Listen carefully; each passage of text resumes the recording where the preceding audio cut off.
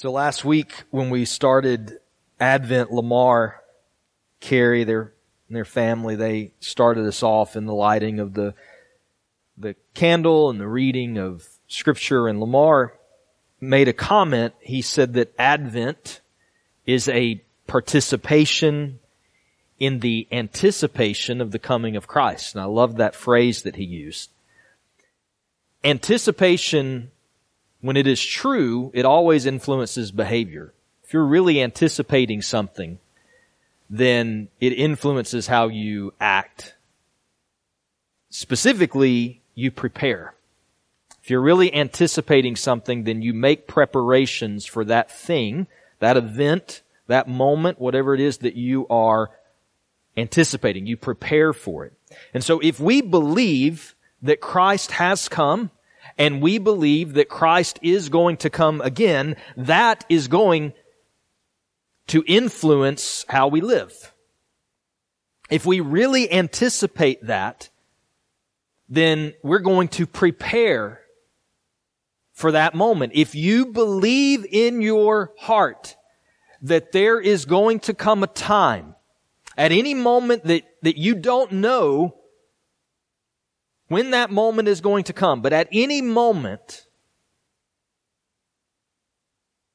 you will stand before Jesus, you will see Him face to face, and there will be a time where you will give an account for your life. If you believe that, and you're anticipating that moment, and you're excited about that moment, it will change, it will influence how you live. Someone who says, yes, I'm longing for that. But you look at their life and there's nothing that excites them about God or godly things or living according to His Word, then you know something doesn't add up, something doesn't match up. If you really are anticipating, if you're really excited, it changes how you live. You're preparing for that moment. Our theme this year for Advent is the kingdom of heaven. Jesus referred to this often. In a lot of His teaching, He talked about the kingdom of heaven. It is a very real place. It exists right now. The way that it exists now for us, it is a spiritual realm. It is as real as the one that we are in on this earth, but we can't see it visibly yet. One day, however, we will live in it in reality. The kingdom of heaven will be our home. We will have real resurrected bodies. We're not going to be, as some people paint the picture, we're not going to be spirits or angels floating around in the clouds. We're going to live on a real earth, a new earth, with a real heaven that surrounds us, resurrected bodies, and that kingdom of heaven will be our home. Today, we live as Christians. If you are a believer, we live in the kingdom of this earth, the reality of this earth, but we also live within that spiritual realm, in the kingdom of heaven. And is that mysterious? Absolutely. But our faith calls us to believe that and to seek it. This kingdom has a king. King is Jesus. The kingdom has citizens. And if you are a believer in Christ, you are one of those citizens. That kingdom has power. It is the most powerful kingdom there is. And that kingdom has ethics. If you are a citizen of the kingdom of heaven, there is a certain way that you are called to live. Citizens live by the ethics of that kingdom. We do that now imperfectly, but one day we will do it perfectly. And so true believers anticipate that day where all we will know is the kingdom of heaven and the King of heaven and living in that kingdom in perfection. And so we prepare for that moment. If you're really anticipating that, if you're really excited about that, then you prepare for it. And the way that we prepare for it is we pursue God, we pursue Christ, the King of the kingdom, and We do our best by the power of His Spirit to conform to the ethics of that kingdom. We live now as we will live then. We seek and we search and we pursue to mold our lives to the ethics of the kingdom that we will one day live in if we really anticipate it. It makes no other sense to live any other way. It makes no sense to say, I can't wait for that day, and I anticipate when I'll see Jesus, and I'm going to live with Him forever. But for right now, I'm just going to kind of do my thing. I'm going to live how I want to live. I'm going to live by the ethics of this world. I'm going to live by what feels right. That makes no sense. You don't really anticipate the coming of the kingdom. So we have to know that. And so Jesus would teach us by His Word what the kingdom of heaven is like, and He wants us to grow in it. Even in this life, even in the imperfection of the kingdom, you still have to grow in that. You don't become a believer and you're just immediately zapped with all the maturity that you're going to have on this earth. There's a growth process. Kevin preached about that last week when he talked about the seeds of the kingdom of heaven. That's how Jesus described it. Seeds grow.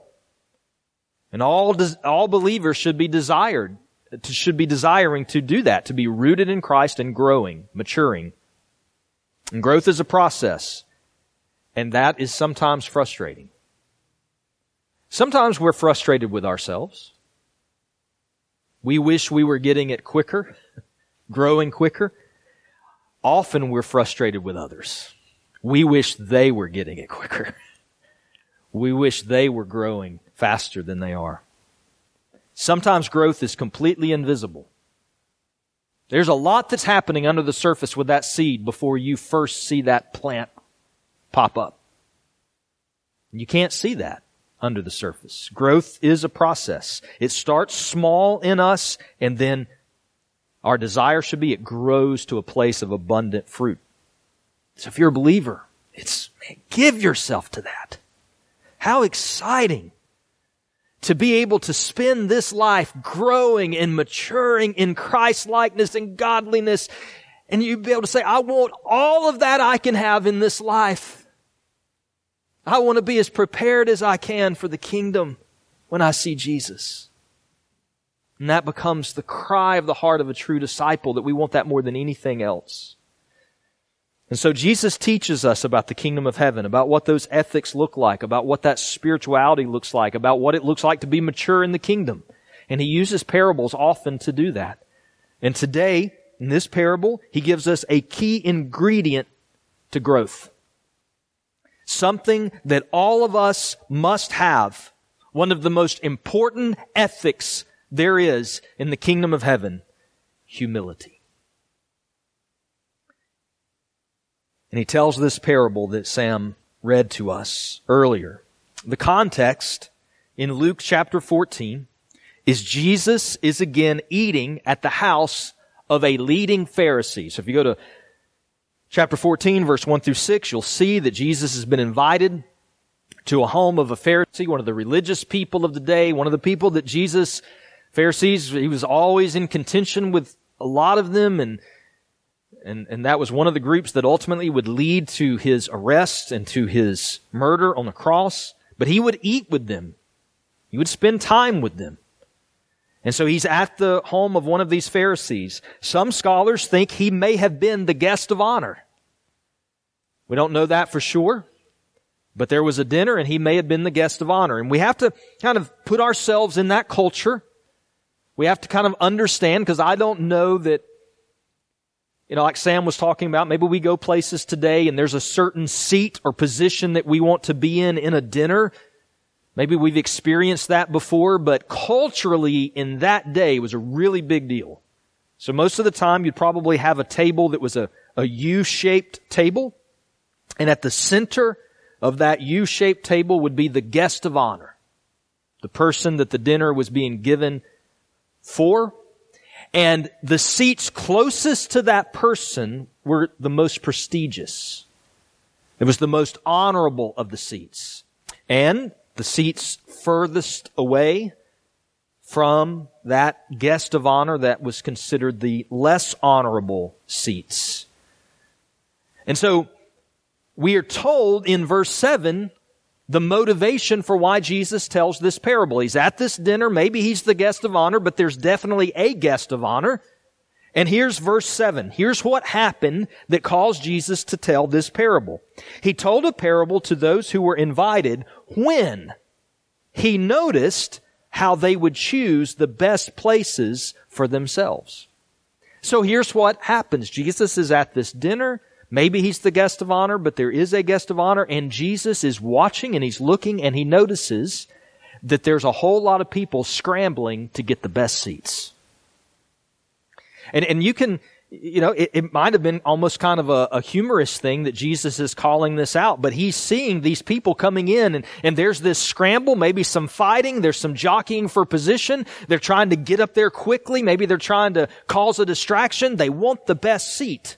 And Jesus notices that. And that's the motivation for him telling this parable. And here's the question.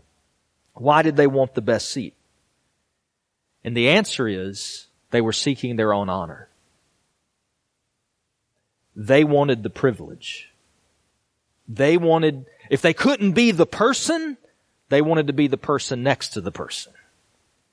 If they weren't the guest of honor, they wanted to be as close to them as they could. They wanted the prestige. And so Jesus, seeing that in this room, says, let me tell you guys a story. Let me give you a parable here. Let me give you some instructions. When you're invited by someone to an important dinner, like a wedding banquet, don't just go sit in the place of honor. And it's like Sam said, this is really very practical. If you just skip the spiritual ramifications of this, which we're not going to do, but just the practicality of it is there. Look, when you go into a room and there's some important seats and some less important seats, don't rush to get the important seat. Because if you do that, something really embarrassing may happen to you. That guest of honor may look at you and say, hey, I'm sorry, but this seat isn't for you. I'm saving this for someone. And then you're going to have to get up and you got to do the walk of shame. And you got to go all the way to the end and you're going to sit down next to that person that had already assumed that lowly position and you're going to sit next to them and they're going to kind of look at you sideways and be like, how'd that work out? What you doing over here? Thought you were going to be at the head of the table. Jesus says, just avoid the embarrassment. Avoid the humiliation. I mean, you might get to keep the seat, but you might not. So Jesus says, here's what you should do. When you go in, take the lower seat. Now, he doesn't guarantee you, the way Sam said, he preached this section, but he doesn't guarantee that you're going to move.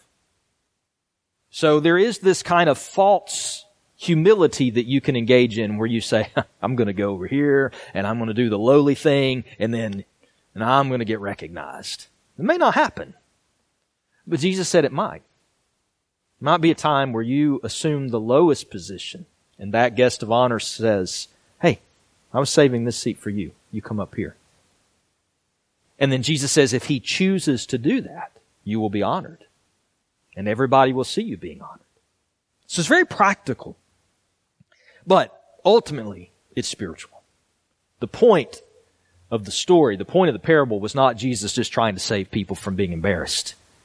This is spiritual. And when I say that, listen, there is life and death in what he says. This is not just a matter of good or bad. This is life or death that we get this. Look at verse 11.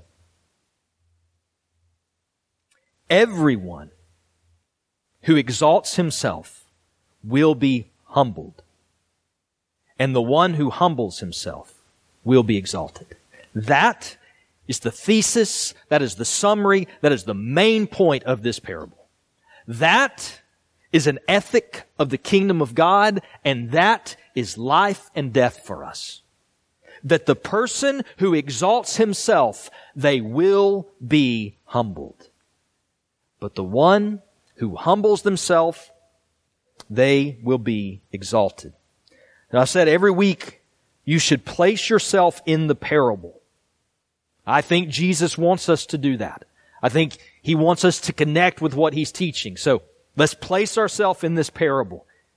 Here's reality. Every one of us scramble in some way to get honor. Every one of us in some way are seeking our own honor. We are seeking privilege. We want to be made much of. We want to be important. We want to feel important. We want other people to recognize our importance.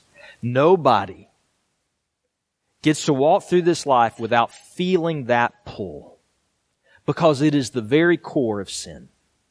It's the very core of humanity, that we want what is best for us, what we think is best for us, and we will do what we can to try and achieve that. Now, how that looks from person to person changes. What I think makes me feel important may be vastly different from something that you feel will make you important or feel important. How I feel honored, what's meaningful to me, may not be meaningful to you. It's something else for you. Likely you know what it is. But every one of us, we feel that pull. We want to be important. We want to have recognition. And Jesus still sees this in us.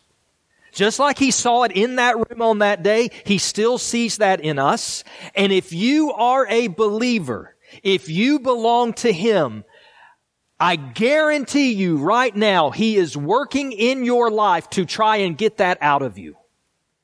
He is working in me to try and get that pride out of me that causes me to want to seek my own honor. And the work that He has to do through the Spirit, by His Word, and sometimes through our circumstance is never pleasant. It's painful to have pride stripped away.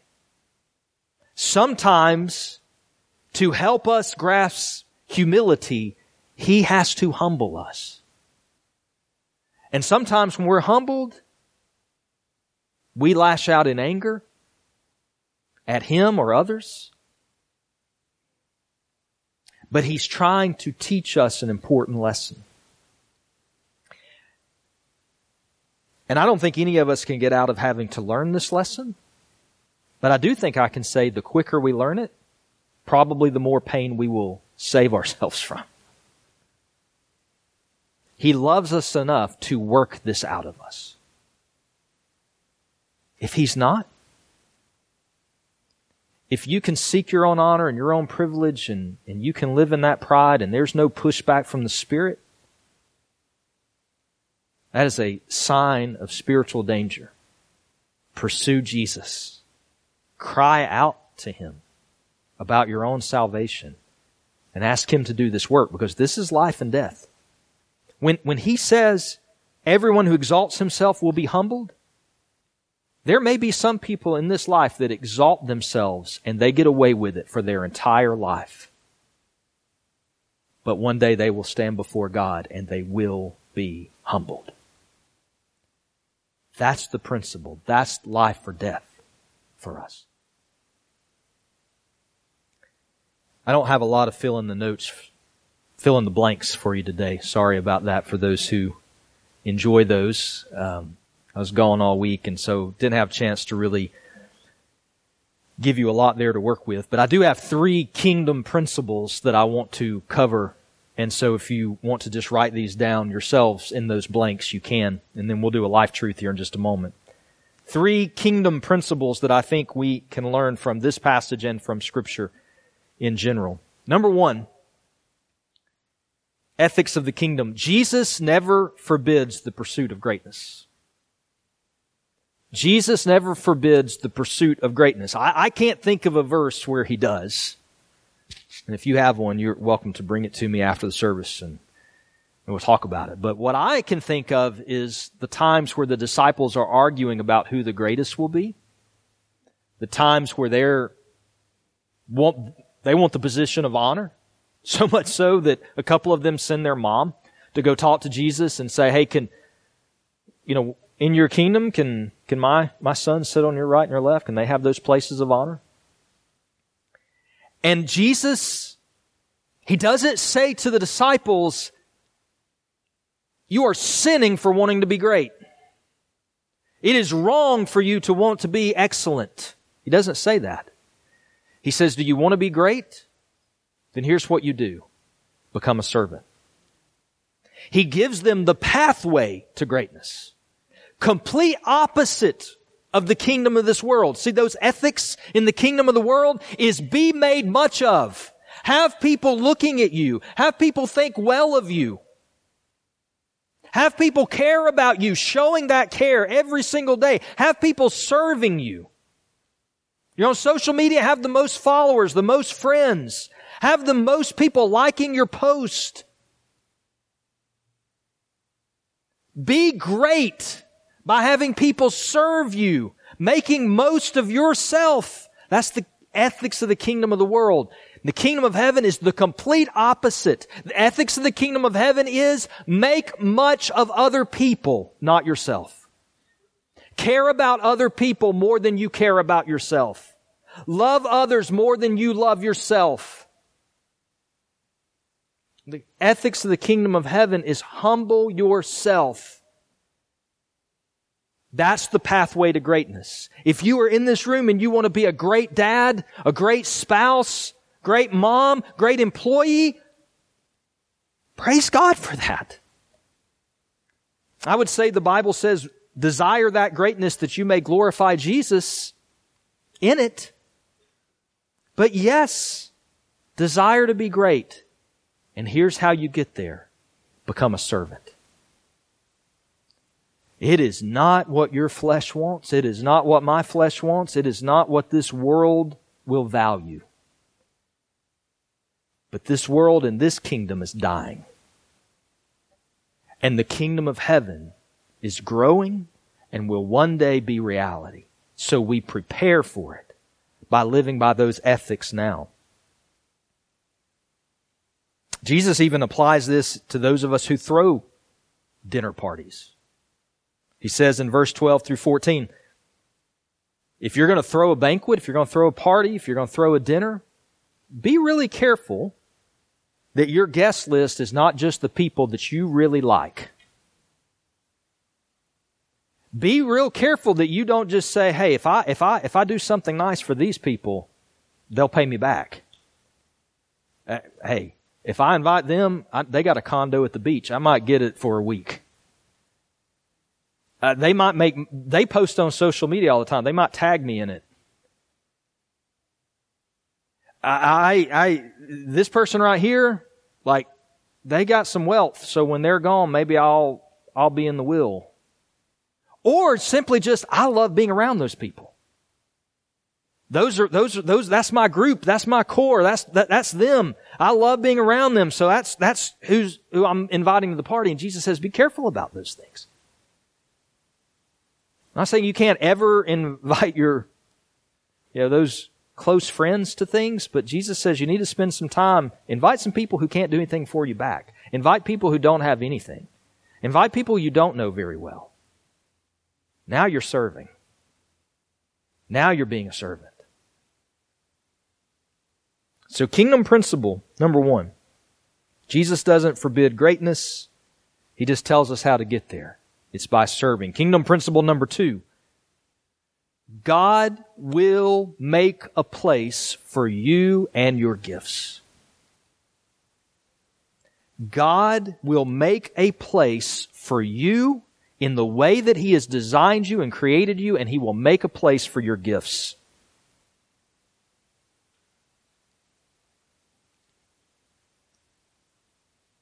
The one who humbles himself will be exalted. Verse 11. Why are we tempted to exalt ourselves? I think the reason that we're tempted to exalt ourselves is we're afraid that if we don't, we'll get overlooked. That if I don't take care of promoting myself and putting myself before people, if I don't make sure that I'm being seen, if I don't make sure that people are recognizing me in what I do, then I may get overlooked. I may not get that honor. And you know what? What you're doing may be well deserved of honor. But what the kingdom calls us to do, what these ethics calls us to do, is to believe that the one who humbles himself will be exalted. Who will exalt them? Ultimately, God. God will not overlook what you've done. You are free from having to worry about making sure people know what you've done, because the one person in the universe that matters has seen what you have done. And when you do those things in secret, when you do those things just to serve, just to love, just to worship Him, He sees that and He honors that. And there's some principles in the Bible I think tell us the more something's done in secret, the more honor will come with it.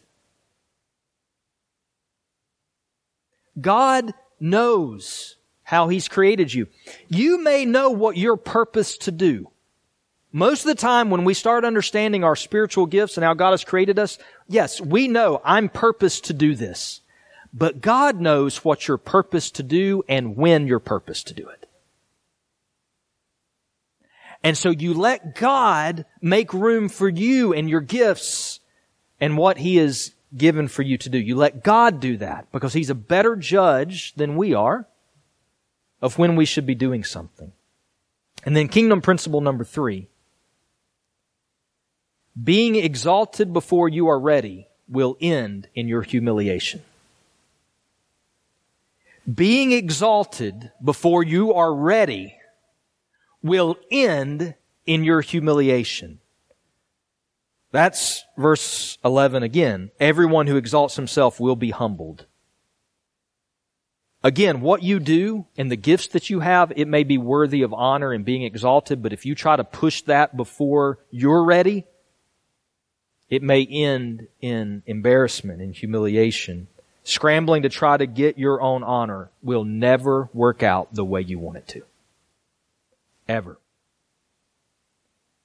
Pushing yourself to try to get recognition from others will never end the way you want it to end.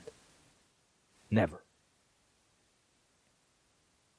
And it will likely cause a lot of damage to other people in the process.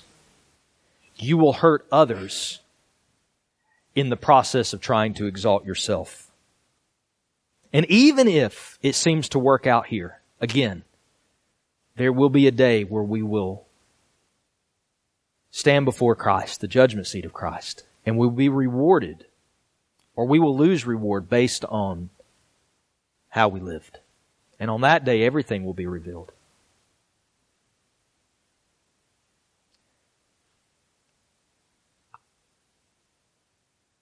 I could fool most of you. I don't mean that offensively. I'm just saying I can. You can think I'm the most godly guy because I'm the one up here preaching. I'm the pastor. You can think I've got it all together. I'm a man of integrity. I'm a spiritual giant, mature person. And you know what? It's possible none of that's true. I'm not saying that to you to say I'm a hypocrite or living a life you don't know about. I'm saying I could fool you. God knows. And one day He will reveal it to everyone. If I am who I want to be and who I present myself to be, I don't have to prove that to you. He will reveal it. Now the warning to me or anyone else is, if I'm a hypocrite, He can reveal that at any time He wants in the most embarrassing and humiliating way He chooses to do it. But even if He didn't, that humiliation will come at the judgment seat of Christ. And I think it will be public. On the contrary, if I'm, or any of us, are godly people who want to live with integrity, and we want to do the right thing, and everyone around us criticizes us and doesn't believe that, we don't have to prove it to them. God will reveal it. And one day He will reveal it at the judgment seat. And it'll be public. Everyone who exalts himself will be humbled. But everyone who humbles himself will be exalted. So I want to wrap up these thoughts with this life truth. How do we get there? Like you can't, this is just one of those things, like you can't go home and just do humble exercises. And here's the thing, the moment you think, oh, hey, I'm getting there, I'm pretty humble, you've got to start all over, right? Two things. I think there are two keys to being this person of humility who lives in this ethic of humility in the kingdom, in this life truth. Your ability to humble your heart is tied to your gratitude for the gift of salvation and trust in God for your place at His table. Your ability to humble your heart is tied to your gratitude for the gift of salvation and to your trust in God for your place at His table. I use the language there, humble your heart, because this isn't just about practical humility, it's also about humility in our heart. Like Sam said, you can take that lowest position, you can serve, and you can be doing it for the wrong reasons because you want the recognition. You want that honor that will come. If I do this, then I'll get honor. Like we need humility that starts in our heart that has one desire. I want to worship Jesus. I want to serve Christ. I want Him. I want Him to see. I want to do things that please Him. And who He lets come across what I've done, who He lets see how He exalts me, it's up to Him. One pastor used to say, like, every time I preach, every time I record something, to me it's like I'm throwing a pebble into a little creek. How far those ripples go? I can't determine that. It's up to God. He determines how far the ripples go. My job is going to throw the pebble. All right, so two things there. Your ability to humble your heart is tied to two things. One, your gratitude for the gift of salvation. When Jesus says, the one who humbles himself will be exalted, and the one who exalts himself will be humbled, He's giving you a salvation principle. Kingdom citizens have to know they do not deserve to be invited to God's table, and therefore they are grateful to be there. Kingdom citizens say, I don't care where my seat is.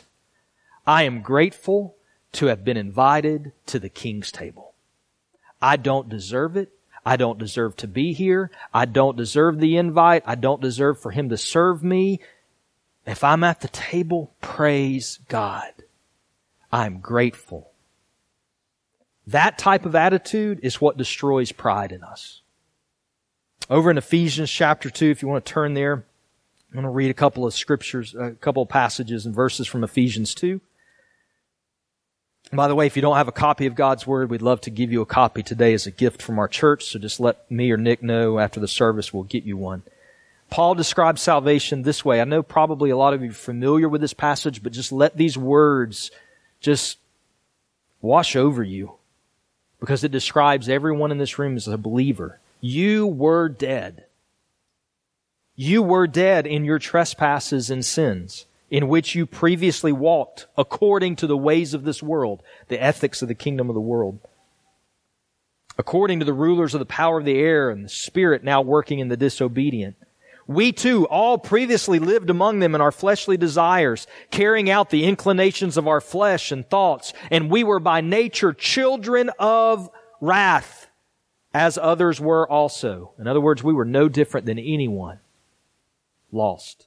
Verse 4. But God.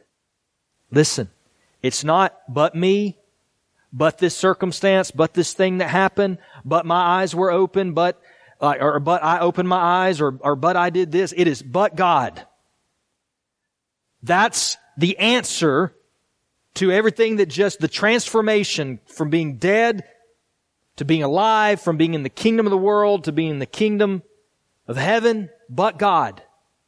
Being rich in mercy because of His great love that He had for us, made us alive with Christ even though we were dead in trespasses. You are saved by grace. He also raised us up with Him and seated us with Him in the heavens in Christ Jesus, so that in the coming ages He might display the immeasurable riches of His grace through His kindness to us in Christ Jesus. For you are saved by grace through faith, and this is not from yourselves. It is God's gift, not from works, so that no one can boast. We are His workmanship. Listen, take any ounce of boasting that you would find in your testimony and throw it away. There's none. There is no boasting in your salvation. There is not one single thing that you bring to the table if you are in Christ. There is not one thing that you will ever be able to say before God, before man. There's nothing that anyone will ever be able to say on your account that will boast in you for your salvation. It is all about Him. It is all about what He has done. All of it. If there's one ounce in you that takes credit for your salvation, then you can say, I kind of deserve to be here. Look how hard I've worked. Look at what I've done. Look what I've overcome. All of that is gone. You are at the table because it is His gift. A gift is not something you earn. You get nothing. You give nothing. When I was a kid, my mom would give me $10 and she would take me to this little store in Center Point. I think it was called Country Corner. And she would drop me off in front of it. And she would wait outside and she would let me go in with that $10 and buy her a birthday gift. She did that for years. And I was so excited to go in there and pick her something out and bring it to her. And you know what? When I would give her that gift, she delighted in it. She delighted in that gift. But it wasn't a real gift because she paid for it. She delighted in what I gave her that she paid for. We live in the grace and the gift of God. And even the greatest sacrifice we make, He paid for. Every work we do, He paid for it. He delights in us when we serve. He delights in us when we sacrifice. But He paid for it. And if you look at this, verse 7, in the coming ages, for all of eternity, you and I will be a testimony to the immeasurable grace of God. We will boast in Him for all of eternity. So, our humility is in our gratitude for this gift. I didn't earn it. I don't deserve to be at the table. God, put me where You want me to be. I'm thankful to be here. And then, secondly, is tied to trusting in God. Gratitude for the gift and trusting in Him. In other words, you let God decide when you're honored. You let Him decide. You serve. You take advantage of the opportunities He gives you. You point to Jesus. You do everything you can in humility. You do that in every sphere of your life, whether your career, your home, your family, your church. You do your best to serve, to worship Him, and live by His kingdom ethics, and you trust Him. You trust Him. Over in Philippians, one book over, Philippians chapter 2, verse 3 and 4. Here's the instructions. Here's the instructions, the kingdom ethics.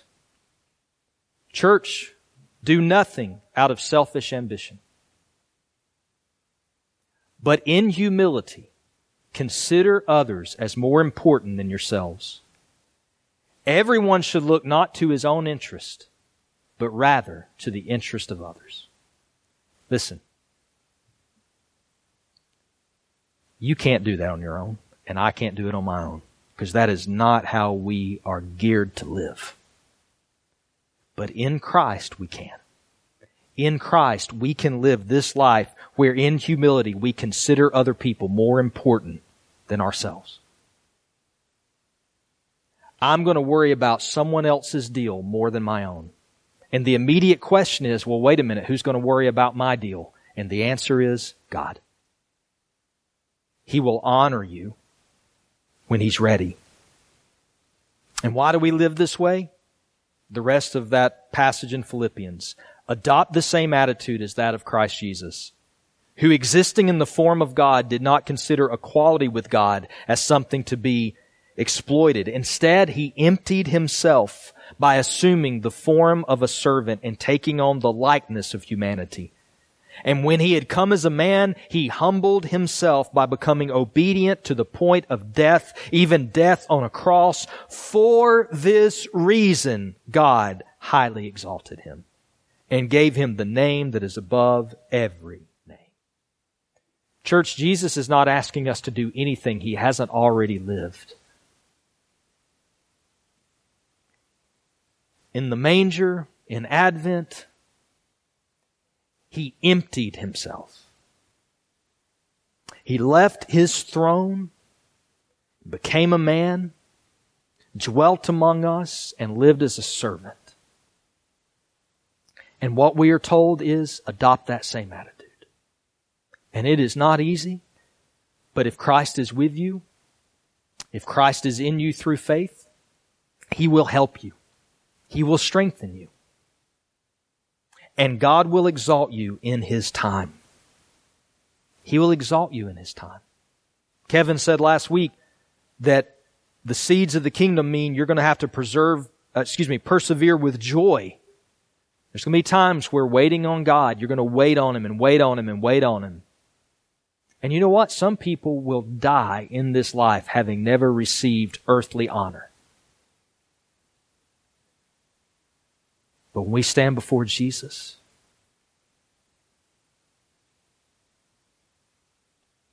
we stand before Him, we will be honored. Let God decide when to lift you up. I know what it's like to want something really bad. I know what it's like to feel like you're being overlooked. Know what it's like to feel like your time's never going to come. To want that importance.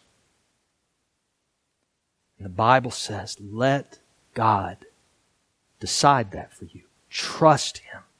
Be grateful for what He has done and trust Him. If you try to do it yourself, it will end in humiliation. But if you let Him do it, He will honor you at the right time. Our prayer focus for this week on the front of your worship guide is from 1 Peter 5:6. Humble yourselves under the mighty hand of God, so that He may exalt you at the proper time. I took the focus off of, I think Sam wrote it, but it was our daily devotional, I think it's for today, the prayer on the mobile guide, if you're doing the Advent reading. Pray that the Lord will allow us to follow our King in His earthly humility, that we may exalt Him in His heavenly glory. What I love about that is that the point is when we follow the pattern of Christ and we humble ourselves, we are exalting Jesus where He is right now because people will see Him in us. They will know that we're living that way because of Christ. So we follow His pattern, not that we may be made much of, but we follow His pattern that we may make much of Him. And God will decide what our honor looks like in the process. So I want us to pray that this week as a church and even this morning. I want to invite the worship team to come up. We're going to end in worship and prayer together, thinking about God's Word and what He has said to us this morning. And here's what I'd like to call us to as the worship team comes up. I'm going to give them just a moment to settle in And I want to ask you to please hear this.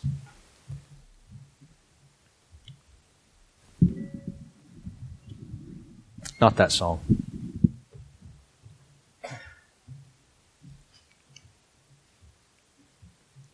I don't want to do the work of the Holy Spirit, but I do want to call us to something from God's Word.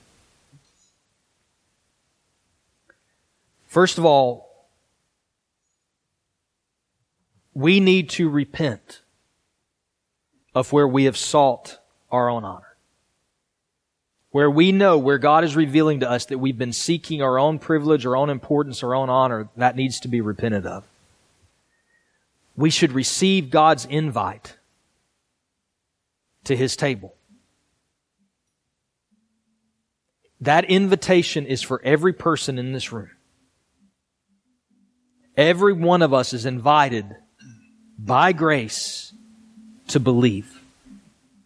So this morning, if all of this is foreign to you, if this whole idea of living in the kingdom of heaven and serving Christ and humbling yourself to be like Him, if all of that is foreign to you,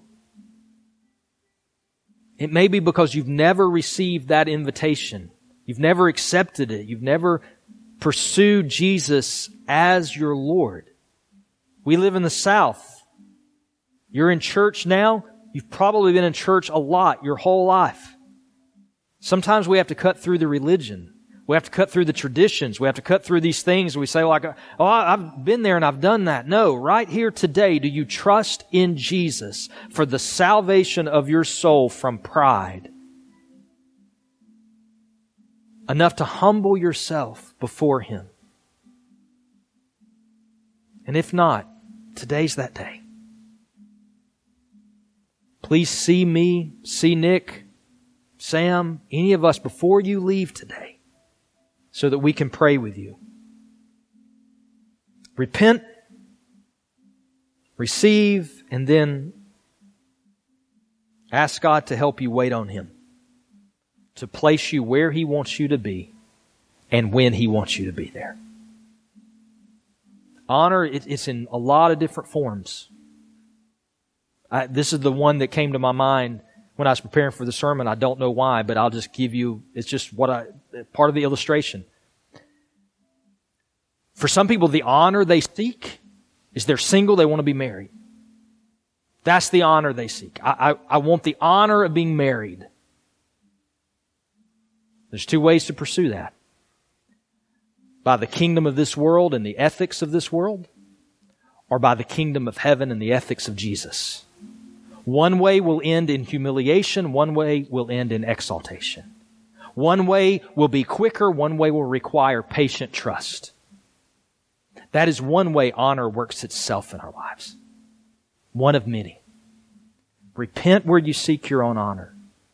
Be grateful for God's invitation. And trust Him to place you where He wants you to be, when He wants you to be there. Got some prayer partners that are going to come up. They're ready and willing to pray for you about anything this morning.